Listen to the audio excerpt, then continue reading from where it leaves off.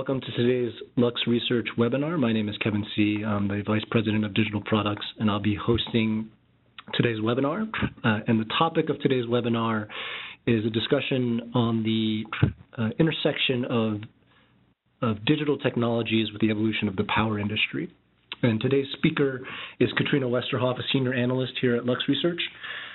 Before we get started, a few rules of engagement. Throughout the webinar, you can type questions as we go.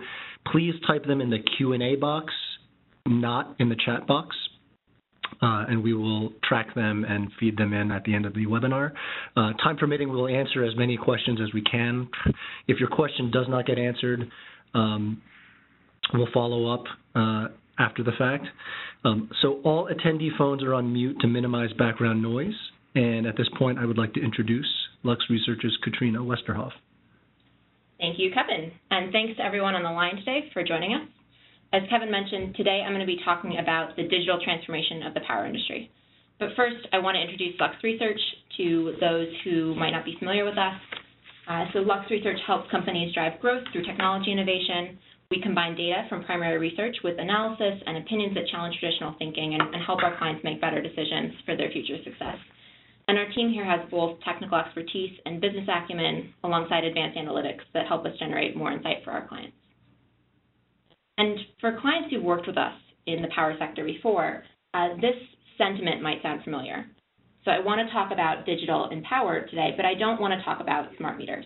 Because for a long time, smart meters were really synonymous with the idea of digital in the power space. It's all you would hear about. And smart meters are really not that smart. They really can't do all that much. So they're just about the lowest level of digital tool that we can use in the power space right now. And they on their own are definitely not the right tool to tackle the challenges that the power industry is facing today. So what I do want to talk about today is first what those challenges are, then the digital tools that we have at our disposal to address those challenges, and finally the right strategies for deploying those tools in what is a pretty complex industry. So let's start by talking about the challenges facing the industry. And for those of you who know the power space well, this will be pretty familiar, but it'll also be pretty short, so hang in there. Let's start with renewables. And we've seen huge momentum growing around renewables. So we now have almost 800 gigawatts of solar and wind capacity installed worldwide, and the two combined have outpaced fossil fuels in new capacity additions. And looking forward, that's not going to slow down. So those of you who follow climate policy will recognize what this is a map of. So this is all of the countries that have committed to the Paris Climate Agreement and have not backed out on that commitment, so everybody except the U.S. right now. And we're also seeing cities and states and countries that are making these ambitious commitments of 100% renewables. And similarly, we're seeing companies that are making the same commitments. So the RE100 now has, at last count, 116 members that have made that same 100% renewables commitment. And this includes big names like IKEA and AkzoNobel and Nike. But all of this change that we're seeing is really a challenge because a grid that's powered by renewables is very different from a grid that's powered by fossil fuels. Renewables generate power when the sun is shining and when the wind is blowing, which is not a constant thing. So they're variable both on a moment-by-moment basis and also on an hour-by-hour or a season-by-season basis. And that means that compensating for those fluctuations is difficult. So we see things like the infamous California duck curve, which shows the rapid ramp rate that's required for conventional generation as solar production is slowing down in the evening. We see negative wholesale electricity prices at times of high production and the curtailment that results from that.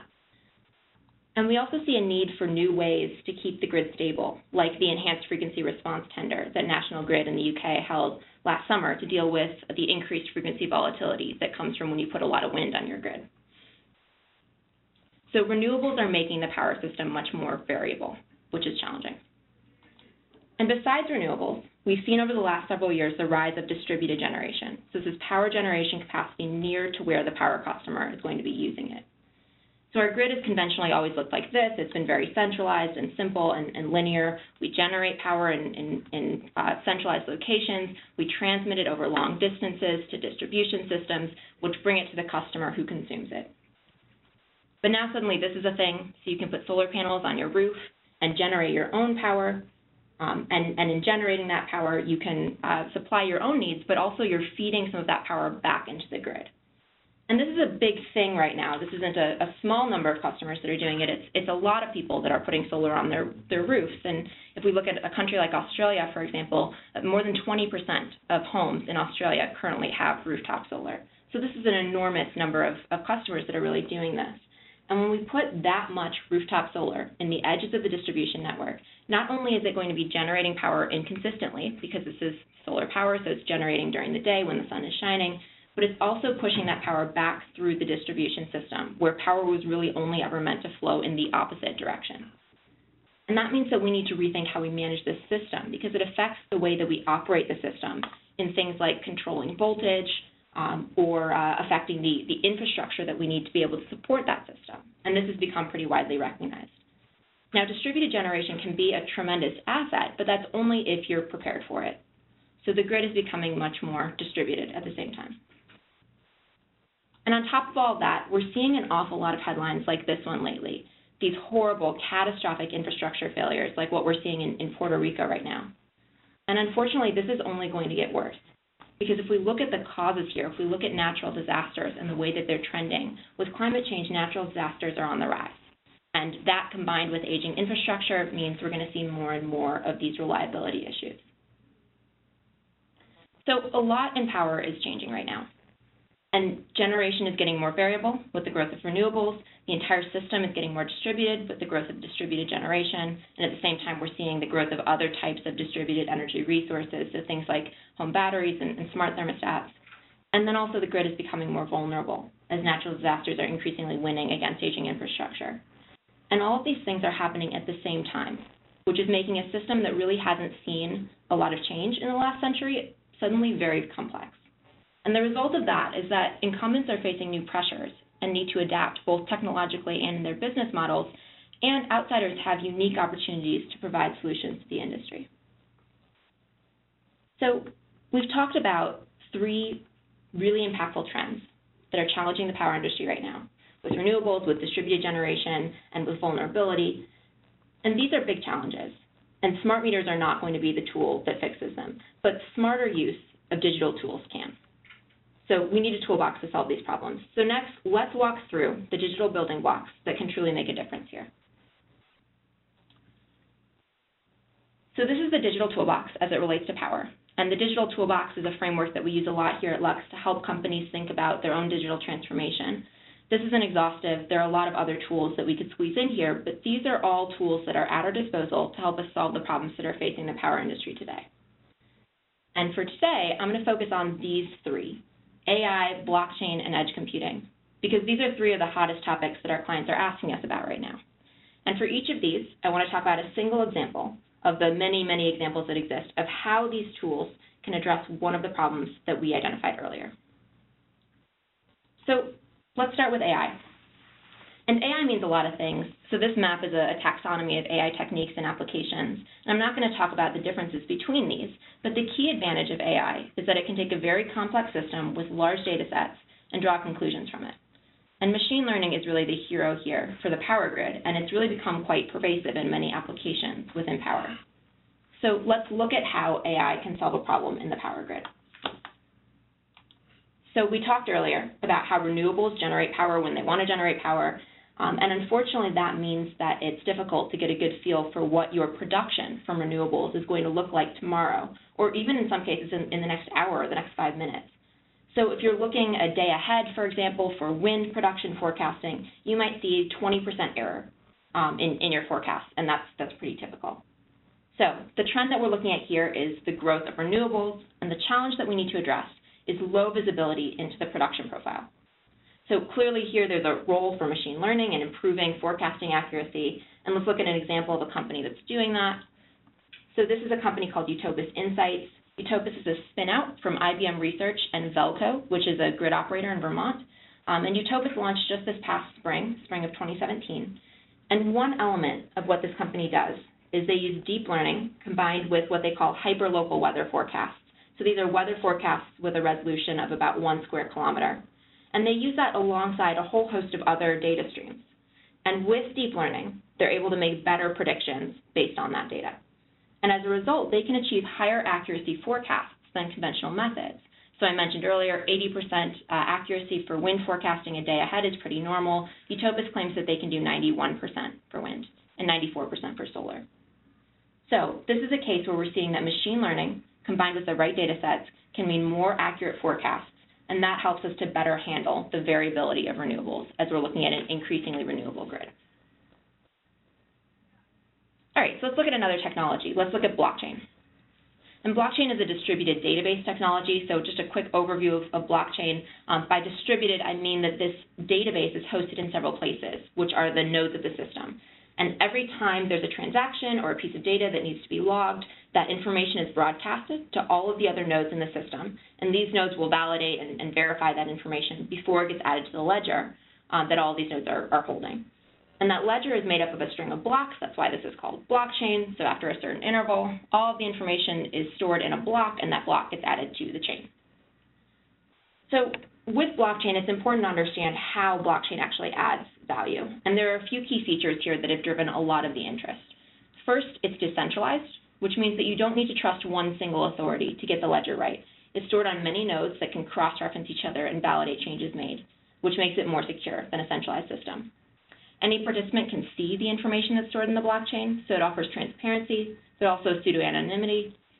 And the ability to integrate smart contracts is one of the most compelling elements here, because you can embed a digital contract into the blockchain so that, for example, when my smart meter shows that I've used a certain amount of power, I can automatically pay the supplier for it. So let's look at an example of how we can use blockchain to solve problems in power.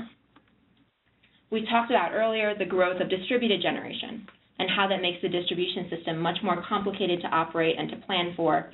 But distributed generation, along with other types of distributed energy resources, so home batteries or power-consuming systems like your thermostat, these can actually be a great thing for the grid if we manage the complexity of them, because they give us these assets in the distribution system that we can use to help avoid the need for system upgrades or to help control voltage. But in order to do that, we need a scalable way of accounting for and logging the power provided by these devices so that eventually we can use them for providing value to the grid. So the trend we're looking at here is the growth of distributed generation. And the problem that we need to solve is that we need to be able to deal with many very small transactions of power, which is very different from the large transactions that we're used to dealing with today. So how does blockchain help? Well, the last 2 years have seen a swarm of new players developing blockchain platforms for energy transactions, especially in the peer-to-peer space. And one of these developers that I'll talk about now is PowerLedger. So PowerLedger is an Australian company, and they've built an energy trading platform using a consortium blockchain rather than a public or a private blockchain. So they have several parties, like the energy retailers that they're working with, that are designated as validation authorities that control that blockchain. And they've done a couple of things to make this platform scalable. So one of those is in the consensus mechanism that they use. So if you're familiar with Bitcoin, which I assume most people are, Bitcoin uses a consensus mechanism called proof of work, which, as the name implies, is very work-intensive. But PowerLedger uses a different approach here called proof of stake, and that reduces the energy intensity of the process. Another thing they've done is they've implemented state channels, and state channels are a lot like running up a tab in a bar. So it's the idea that you can batch transactions, tally them up off of the chain, and then batch them and log them all in one go. So doing those things, they can now reach about 1 million transactions per second on their consortium blockchain. And for PowerLedger's market entry, they've focused on peer-to-peer energy trading, which is basically an accounting exercise rather than something that really makes changes in the physical world and can help the grid. But looking forward, there are plenty of opportunities to apply this approach to something like voltage control in the distribution system. Now, blockchain isn't the only way to manage these types of transactions, but it's certainly a very valid approach for this application and one that can streamline the process. All right, so let's look at one more technology here. Let's look at edge computing. Now, edge computing isn't necessarily new, but just as we saw everything move to the cloud over the last decade or so, we're starting to see more analytics come back to the edge now because we really need that capability there in some applications. And there are a few big drivers there. One of those is latency, so pushing data to the cloud to analyze it can slow things down. And in power, some applications really do require very rapid decision-making. The volume and rate of data generation is another factor here because that means that the transmission and storage of data become limiters. So analyzing data at the edge means less data that needs to be sent over communication networks and less data that needs to be stored. And then there's also privacy that's a concern here. So when you're transmitting data, you've made it vulnerable to being intercepted. So keeping that data on site can reduce the risk. Of course, this doesn't come without a cost, and that cost is that hosting a complex set of algorithms for analyzing your data on this tiny little edge device can be tough. And that's a whole other topic that I won't get into right now, but suffice it to say that edge computing is one of the biggest topics that our clients are asking us about right now. So let's look at an example of how edge computing can help solve problems in power. And for this one, I want to look at grid reliability. So we talked earlier about the risk that we're facing with old infrastructure and increased natural disasters. And I showed you a picture of Puerto Rico earlier. I want to be really clear here. I'm not saying that a software update would have prevented the disaster that we're seeing in Puerto Rico right now. This is clearly an infrastructure challenge. But there are ways to architect the grid to make it more reliable and resilient in the face of storms. And one of those approaches is microgrids. So we can think of microgrids as small sections of the grid that are self-powered. And in the event of an outage, they can separate from the rest of the grid and continue to function indefinitely. And cost is the most important barrier to seeing more microgrids within established grids in developed countries. But there are some other challenges too. So for example, the microgrid itself is typically vulnerable with a single point of failure in its centralized control system. So if that controller is damaged, the entire system won't function. So the trend we're looking at here is vulnerable infrastructure, and the problem that we need to solve is the reliability of microgrids themselves. And so at this point, it's probably pretty clear how edge computing can help. Let's take a look at an example of a company that's doing this. So Hela Technologies is the company I want to talk about here. Hela is an early-stage startup developing a microgrid control system. And they've used a decentralized architecture, which has become increasingly common over the last couple of years. Conventionally, a microgrid will have a central controller on site that coordinates with all of the assets and sends them commands. And Hela, in addition to that, puts a piece of hardware that acts as a local controller on each asset in the microgrid. So each generator or battery or large load might get its own controller. And these controllers will locally run analytics for droop control. And droop control is basically a process for keeping the voltage in the right range. And they each also run machine learning algorithms to improve their performance. So under normal operation, these local controllers will be communicating with the central controller, but in the event of a failure to the central controller, they can also operate autonomously and in concert with each other to keep the microgrid running. And beyond that extra reliability benefit, this approach is also much more modular than a centralized system, which means that it's faster to set up and makes it simple to change the microgrid components over time. So for example, if you wanted to add a generator or a new battery to the system in the future, you'd be able to do that more easily. So edge computing here makes for a better, more reliable microgrid. So we've now looked at a few examples of how to use digital tools to solve problems in power. And I want to take a step back now to look at these examples in the context of the toolbox. Because you might have noticed every example that I just gave uses more than one digital tool. So for edge computing, it wasn't just edge computing, it's edge computing plus AI plus IoT. And that's a really important element here. So these deployments that are truly useful and impactful in power are more than just connected devices. Connected devices alone gets you smart meters, and smart meters are definitely not going to save us. And that's why it's so important to understand the tools that are at your disposal, because you're going to need to put them together in the right way. All right, so we've talked about the challenges in power, and we've talked about the technologies we can use to tackle these problems. But getting the technology right isn't enough. Because I talked about Utopus, the company that's using AI to improve wind and solar production forecasts. There are lots of other companies and research groups that are applying machine learning to improve renewables production forecasts. I talked about PowerLedger, the company using a blockchain energy transaction platform. There are lots of companies using blockchain to build transaction platforms for distributed energy resources. I talked about Hela, the microgrid controls companies. Same thing here. There are several companies exploring decentralized control systems for microgrids using edge computing. And here at Lux, we know that the company with the best technology is not necessarily the winner. The right business model and the right strategy are really critical. So let's talk about how to get those right. Let's talk about sort of the playbook for doing this correctly. So here, I have 3 guidelines for how to make your digital deployment in power successful. And I want to talk about each of these one at a time. But just to quickly run through them, those 3 are, first, get the regulation right. Second, get the partnerships right. And third, get security right. So let's talk about each of these one at a time. So starting with regulation. Don't wait for regulation to catch up to the pace of innovation. It is absolutely critical that we understand the regulations that will impact a deployment in power But regulation doesn't change quickly. So if you wait around for the opportunity to be clear from a regulatory standpoint, you'll probably be too late. So the trick here is to find a workaround that will let you get your solution in the field right now so you can demonstrate its value, reach a reasonable scale, stay ahead of the competition, and even get the attention of regulators so they can help you if there's a regulatory component of what you're looking to do. And I want to talk about an example here, a startup called GreenSync in Australia that's really done a good job of this. So several minutes ago, we talked about peer-to-peer energy trading as a stepping stone to using distributed energy resources as assets for the distribution system.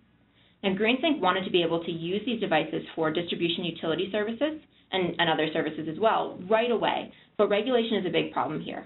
So in developed countries, regulations usually make it very difficult, if not impossible, for any individual to become a legal energy supplier. So in other words, if I were to put a battery in my garage, I wouldn't legally be able to sell the electricity that I stored in it. But GreenSync found a workaround, and almost a year ago they launched a marketplace called DEX, the Distributed Energy Exchange. And through DEX, instead of having participants sell energy, so selling kilowatt hours, which would be illegal, they lease time on equipment. So if I've got that battery in my garage, I might offer up the use of my battery to my distribution utility in exchange for a payment from the utility.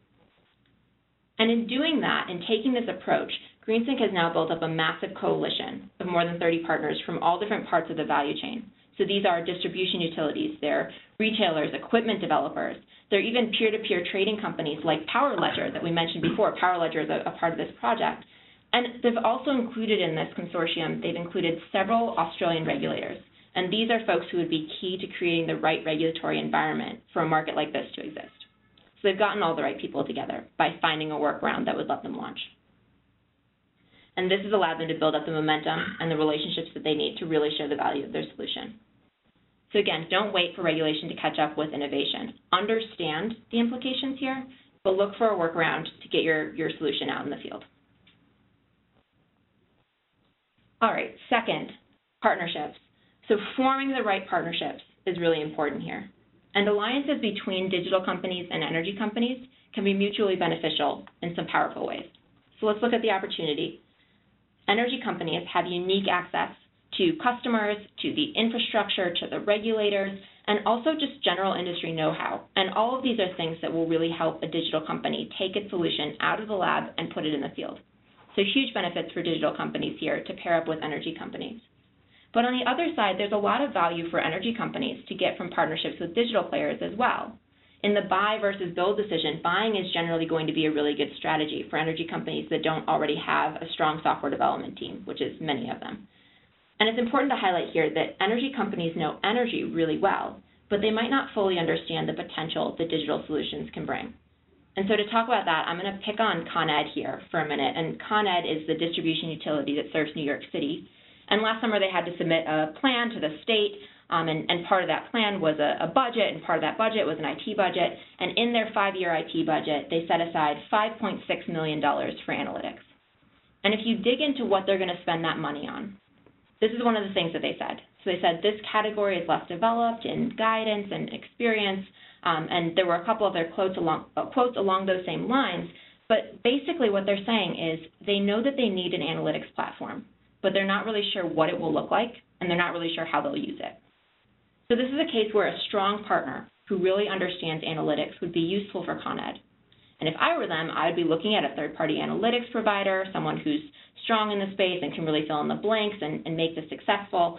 And luckily, this story has a happy ending because that's exactly what Con Ed did. So earlier this year, Con Ed brought on C3 IoT as its analytics partner. And C3's platform is one of the strongest out there in this application. So again, the right partnerships are really important here. There's a lot of value to be gained from partnerships between energy companies and digital companies. And on the energy side, there are a lot of really strong digital companies that you can work with. So you don't need to build these solutions yourself. You can partner with some of these companies. All right, finally, let's talk about security.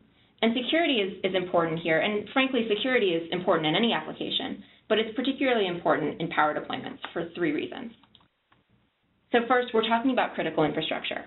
So a hack can mean that people lose access to electricity, which can be fatal when communities lose power, hospitals lose power, nursing homes lose power, and people can die. This is a bad situation. And we've already seen that it's certainly possible for hacking to cause a power outage. We saw in Ukraine at the end of 2015 the first ever cyber attack that caused a power outage, and it won't be the last. Second, the industry is already under heavy attack. About a third of all industrial cyber attacks are targeting energy specifically. And finally, we've been talking about distributed energy resources. These things we've been talking about, your solar panels or your thermostat, your smart thermostat, these are typically not connected through private utility communications networks like we might see grid assets connected through. They usually are going through your router or a mobile connection, and that makes them particularly vulnerable. So that we now have all of these new, inherently less secure attack surfaces that can be targeted within the grid. And you'd think and you'd hope that vendors would be extra careful because of this, but in many cases we're seeing the same mistakes made in energy applications that we see made with much less critical devices like your connected coffee machines. So we look at edge security and IoT security quite a bit here at Lux, and IoT in every industry is bringing amateurs into connectivity, and energy is no different. So I want to give an example here of bad security. Some of you might have seen these headlines just a couple of months ago. There was a study released by a Dutch researcher that found 21 vulnerabilities in SMA solar inverters for rooftop solar. And with those vulnerabilities, hackers could potentially gain control of these inverters and switch them off and on, which would wreak havoc on the grid. And in the worst case scenario, if you had a high enough concentration of these in a single area, you might even cause an outage. So this is bad, obviously. But it gets worse because these vulnerabilities, in a lot of cases, weren't nuanced issues. They just ignored basic security hygiene. So like this quote from the report, they didn't change the default passwords. This is the type of mistake that you'd expect your not very tech-savvy friend to make when they're setting up their router password and you walk in and the password is written on the door that Wi-Fi password is password. This is not what you'd expect from one of the global leaders in solar inverters. But nonetheless, this is what's happening right now in 2017. And I'm focusing on SMA here, but this isn't just SMA. This same researcher found vulnerabilities in several types of inverters before deciding to do a deep dive on SMA specifically. And it's not just inverters either. We've heard these same stories about unsecured smart meters and smart thermostats over and over and over again. So if you want to deploy a digital solution in the power space, start by using best practices for cybersecurity. And if you don't know anything about cybersecurity, get yourself a partner who does. You don't want to be the vendor whose system is responsible for the next cyber attack that causes a power outage, and there will be a next one. So secure your devices first, and then keep securing them as they're out in the field. All right, so to wrap up, we've talked about why we need digital. We've talked about the tools that we have at our disposal, and we've talked about the guidelines for doing this well. And to solve these problems in power, you need to understand all of those pieces, the problems, the tools, and the strategies. Still, this isn't easy. We'd love to help, so please feel free to type a question into the Q&A box or send us an email, and we can keep the conversation going. Thank you for listening. Thank you, Katrina. We will now be taking questions, as Katrina mentioned on the presentation. You can, again, type these questions into the Q&A box, and we'll answer as many as we can during this session. And with that, we'll get started. There's many questions pouring in already. The first one is specifically about blockchain, and actually there's multiple questions where people have pointed out that blockchain is very energy intensive. There's a quote from the World Economic Forum that energy consumed in computational capability and blockchain network is unsustainable, and therefore it wouldn't make sense for energy applications to use blockchain. So how is that being addressed? What are some solutions to that? Absolutely, and this is definitely something that's worth discussing. Bitcoin, sort of the most widely known blockchain application, Bitcoin is absolutely very energy intensive. And I mentioned earlier that Bitcoin uses a proof of work consensus mechanism, and proof of work is by definition and by intent is very energy intensive. So it's several tens of kilowatt hours per transaction logged with Bitcoin. So very, very energy intensive. But it doesn't have to be that way, and there are other ways of approaching blockchain that can really reduce the energy consumption. So I mentioned PowerLedger and what they're doing to improve the scalability of their solution, and there's a couple of things that they've done, and that's one approach here. So I mentioned they're using proof of stake as a consensus mechanism. So this is an alternative to proof of work, and it's much, much less energy intensive. So proof of stake is a consensus mechanism that's based on sort of the amount of cryptocurrency stake you have as well as the age of that currency. And in using that approach, you can really reduce the energy consumption of a transaction down to almost a negligible amount. The other thing I mentioned that Power Ledger is doing is state channels. So I mentioned this is a lot like running up a tab at a bar. So the idea is you can take some of those transactions and list them and record them off of the chain, batch them up, and then log them to the chain in one go. So again, it's fewer transactions that you need to actually log. So that's one approach. Another approach in terms of consensus mechanisms, there's a group out of Austria called Grid Singularity that some of you might have heard of. And Grid Singularity has launched a foundation called the Energy Web Foundation with the Rocky Mountain Institute. And the blockchain that they are building there is using a proof of authority consensus mechanism. And proof of authority is an entirely different approach here. It essentially sets up a group of authorities that can create new blocks within the blockchain. And some of you might be thinking, well, that violates the security advantage of the blockchain. The whole point here is you've got to do a lot of work to prove that you're validating this transaction. But I think one of the important things to note in energy applications is right now when we're dealing with energy transactions, we already have a trusted authority, somebody that we trust, and that's your utility. You pay your electricity bill every month, and you have no problem trusting the utility in that case. And so approaches that designate an authority that is already somebody you trust, like your utility, can be perfectly valid in the energy space. It doesn't have to be the application that we see with Bitcoin, where you really don't trust anybody you're interacting with. It's very different in energy. You can really take advantage of these different approaches. And I think that's one of the reasons that it's important to understand that blockchain is not the only way of doing this, because again, this is not a situation like where we're dealing with a cryptocurrency like Bitcoin. There's individuals or rather companies that we trust within the system to handle these transactions. Great. The next question is about cybersecurity and specifically what the barriers to good cybersecurity practices are in these deployments today. Yeah, definitely. And we've talked to a lot of people. We've attended a lot of conferences, had a lot of conversations in this space. And technology as a barrier is certainly something that's worth considering here, but it's not all technology. And I would even say that technology is definitely not the major problem in cybersecurity today. There's really a lot of operational or cultural challenges that these players are facing. And I think the SMA case is a good example of this, right? When they had that password issue, that's not a technology barrier, that's not a technology gap. It's just process. It's the way that they designed their system. And we've been hearing a lot about sort of the challenges, especially within utilities, of having sort of the collision between IT and OT, operational technology. I've even had I had somebody I was speaking to go so far as to say that these two groups hate each other and they hate working together. It can be very difficult to have these groups speak the same language. And then there's also some issues around sort of buck passing and challenges with understanding that, or really treating cybersecurity like everybody's responsibility instead of just the responsibility of IT. I think one example of sort of where this needs to go is if we look at SMA, there's really a lack of security by design within what they did, and security by design is really the right way to take this. So if you look at how they responded, for example, to that password issue, SMA sort of responded and said, well, the passwords aren't our problem because we give the inverters to the installer, and it's really the installer's responsibility or the owner's responsibility to change the password, not ours. And that's just poor design, right? That's not something that you should be leaving to somebody else.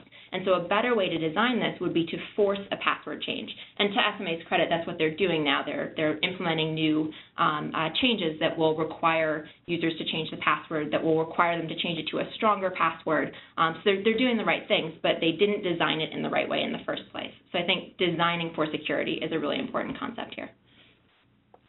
Okay. Next topic is around the application of AI, and you mentioned that AI is widely used in power already. Besides the example you used, what are some other places it's being applied? Sure. So we can look at a few different situations, and I'll start by talking about, if we look at sort of the concept of virtual power plants. So virtual power plants take individual devices within the distribution system, so these distributed energy resources like batteries or large loads or distributed generation, and they aggregate them together and make them function almost as if they were a power plant together. And in virtual power plants, there are several different places where we're seeing AI applied. So one of them is just in controlling the individual pieces of equipment themselves. So learning how this equipment reacts to certain commands and being able to control it better in the future by learning from that. We're also seeing AI in forecasting. So there's a need here for forecasting the demand of any individual site so that you can understand the availability of that piece of equipment, as well as forecasting market prices if you're looking to bid into a market and you want to understand what's going to happen with that. We can also look at applications like home energy management.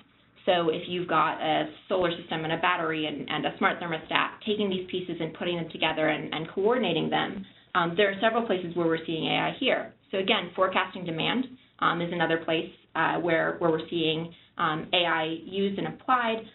There are also ways to apply this to looking at for example, the production from your solar system, taking into account the fact that maybe there's a tree in your front yard that casts a shadow over your solar panels during a certain time of the afternoon, and factoring that into your forecast. So again, machine learning in that application can improve your forecasting of production from your own solar panels. We're also seeing AI applied in load disaggregation from appliances, so that you can read the signals from your meter and learn from that when your microwave is turning on and turning off. So a few different things there. And then beyond that, we're seeing it in the way that we manage the grid and plan. So for example, you can take incomplete data sets of smart meter data and extrapolate and use that for grid planning. And we're even seeing it in marketing is the other thing. So looking at how utilities might want to market a special tariff to customers that already have a smart thermostat. We've seen applications of AI that look at meter data and use that to determine which customers in a utility's territory already have smart meters. So it's pretty ubiquitous. There are a lot of different applications in power for AI. Okay, the next question is about the trends and challenges you outlined in the first portion of your talk. And you mentioned renewables, you mentioned distributed generation and aging of infrastructure as big issues.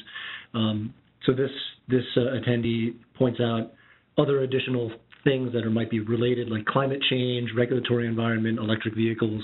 The question is basically, are there more challenges than you listed, and kind of what do you think the relevance of those are to this talk? Yeah, absolutely. So I would say all those things. So climate change, I think, often is factoring in the sense of growth in policies for renewables. So I think a lot of what we're seeing there is coming alongside the renewables growth.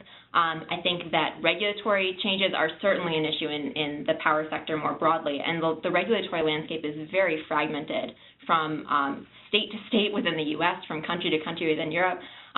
It's very, very fragmented. So regulatory issues are certainly a factor here as well. And I think electric vehicles is a really interesting topic, because we can think of electric vehicles very similar to the way we might think of something like distributed generation in terms of how it affects the grid, because we can think of electric vehicles as a challenge to the grid in the same, similar sense as distributed generation, but also an asset to the grid if we use it correctly.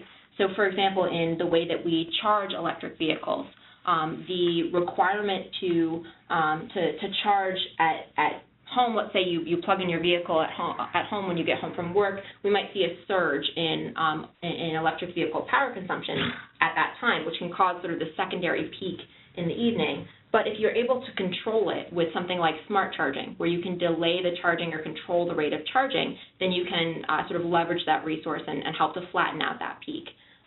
Similarly, something like fast charging requires a lot of electricity usage and sort of surges, and you can deal with something like on-site power generation and storage to be able to mitigate that, or on-site batteries.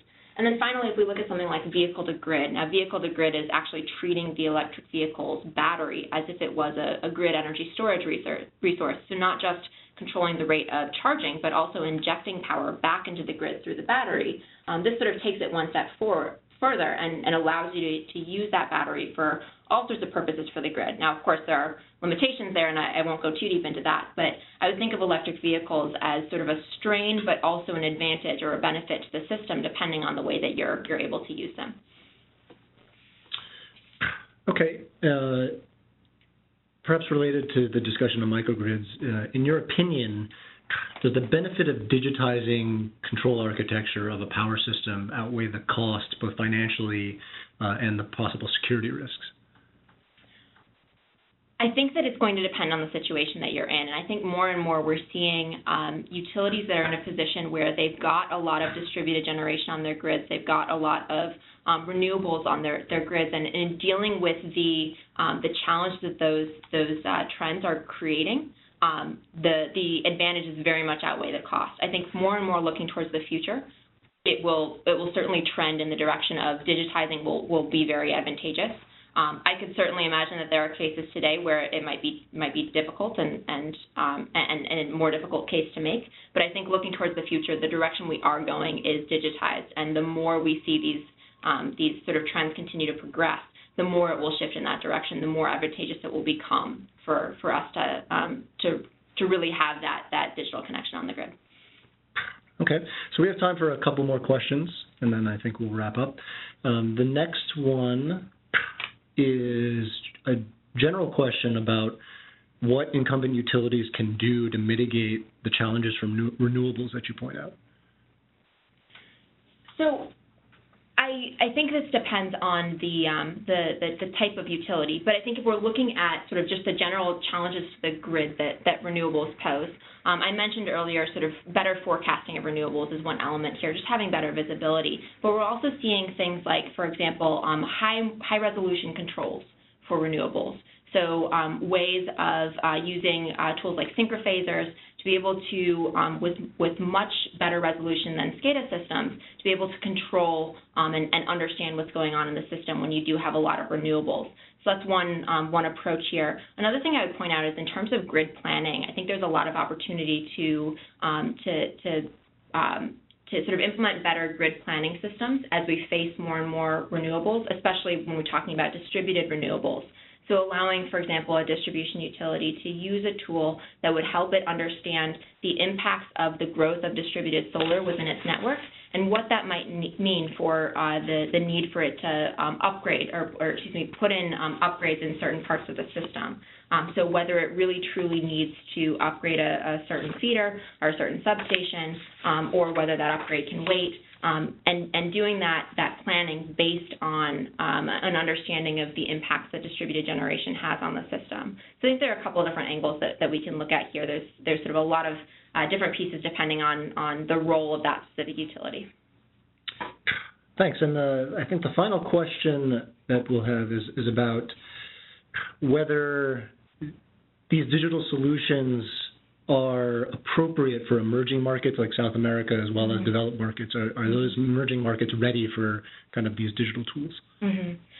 Yeah, so I think that's a great question. I think we've seen a lot less, I would say, in general in emerging markets, but that doesn't mean there's not opportunity there. I think that even more so as we look towards the future, if you look at, for example, what's going on in China, China has enormous growth in renewables, and so there's even an argument that these tools might be particularly useful in an environment like that where we're seeing more and more renewables growing on the grid. So I certainly wouldn't say that there's not opportunity in emerging markets. I think that most of the development we've seen so far has been in developed markets, but I do think that looking forward there will be opportunities in emerging markets. Great. So thank you, Katrina, and thank you, everybody, for submitting questions. If we didn't get to your question, please contact questions@luxresearchinc.com, and we will route your question appropriately. So that concludes our webinar for today. The slides will be available to all attendees within 24 to 48 hours. Questions submitted by our current clients will be answered directly. For all other questions, a representative from our business development team will be in touch with you shortly. And with that, we'll wrap up. So thank you, everybody, for joining, and thank you, Katrina, for presenting.